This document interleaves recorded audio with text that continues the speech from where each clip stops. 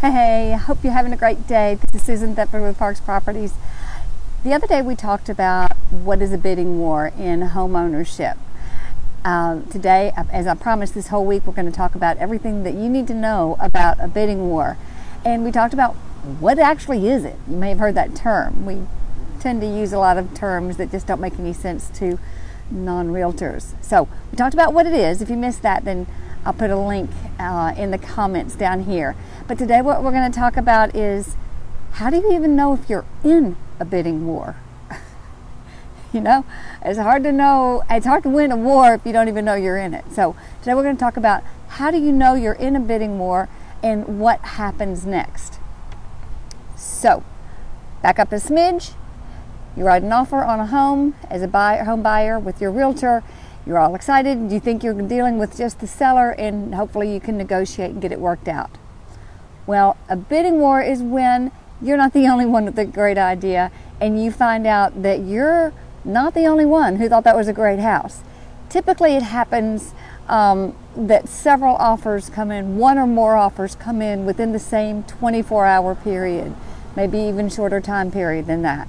So when two or more offers come in within a very short time period, or before an offer has been countered or accepted, typically what happens, and this is why you want a realtor, because they understand code of ethics and they have to adhere to a code of ethics, and the realtor is working for the seller, and the seller's job, obviously all sellers want to get the highest and best offers that they can possibly get. So with that in mind, the realtor will call and let each person who's made an offer know, guys, I'm calling for highest and best.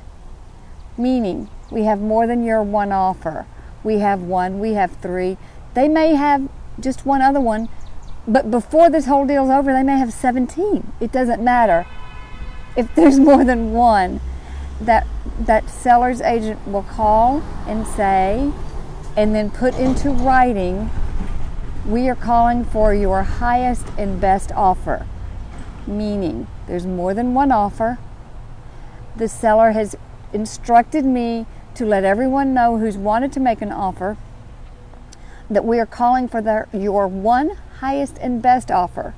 And we will be looking at that, and they will give you a deadline. There has to be a deadline on it. In this case, Saturday. We'll be looking at all offers Saturday at noon. Meaning, your highest and best offer you need to make. They will be opening at Saturday at noon. Typically all of them are going to be laid out on the table. That good realtor is going to be doing a seller's net sheet so that they see, you know, based on all the other things that are in that offer rather than just sales price, you know, what is in each offer. And one offer may be accepted or countered.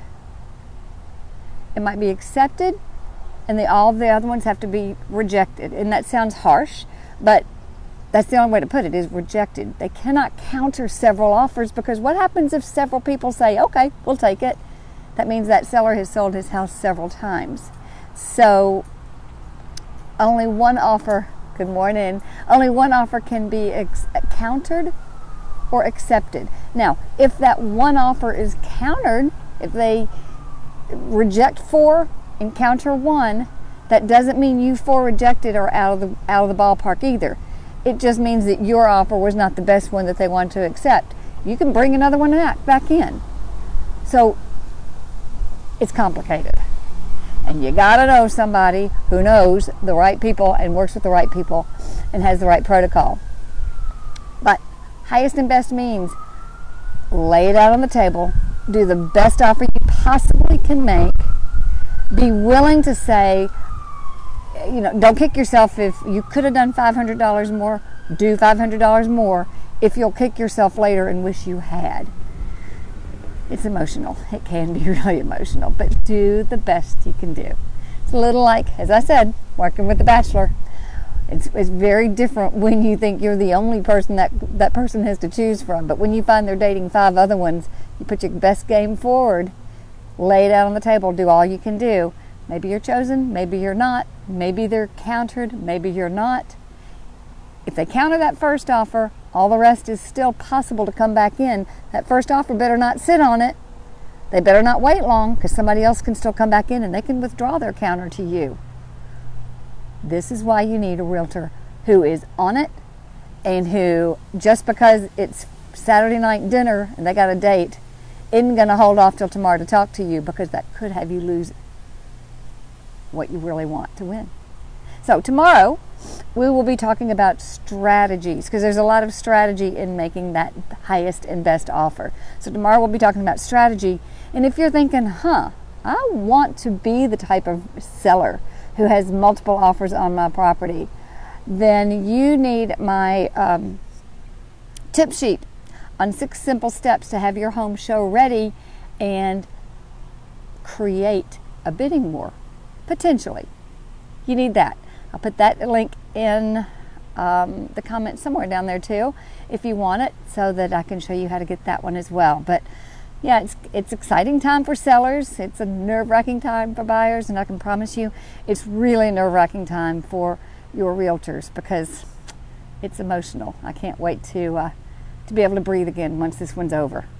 This is Susan Thetford with Parks Properties. Please, I'll put those links in, and look forward to talking to you tomorrow about strategies to win a bidding war. As always, hope the day has a great you.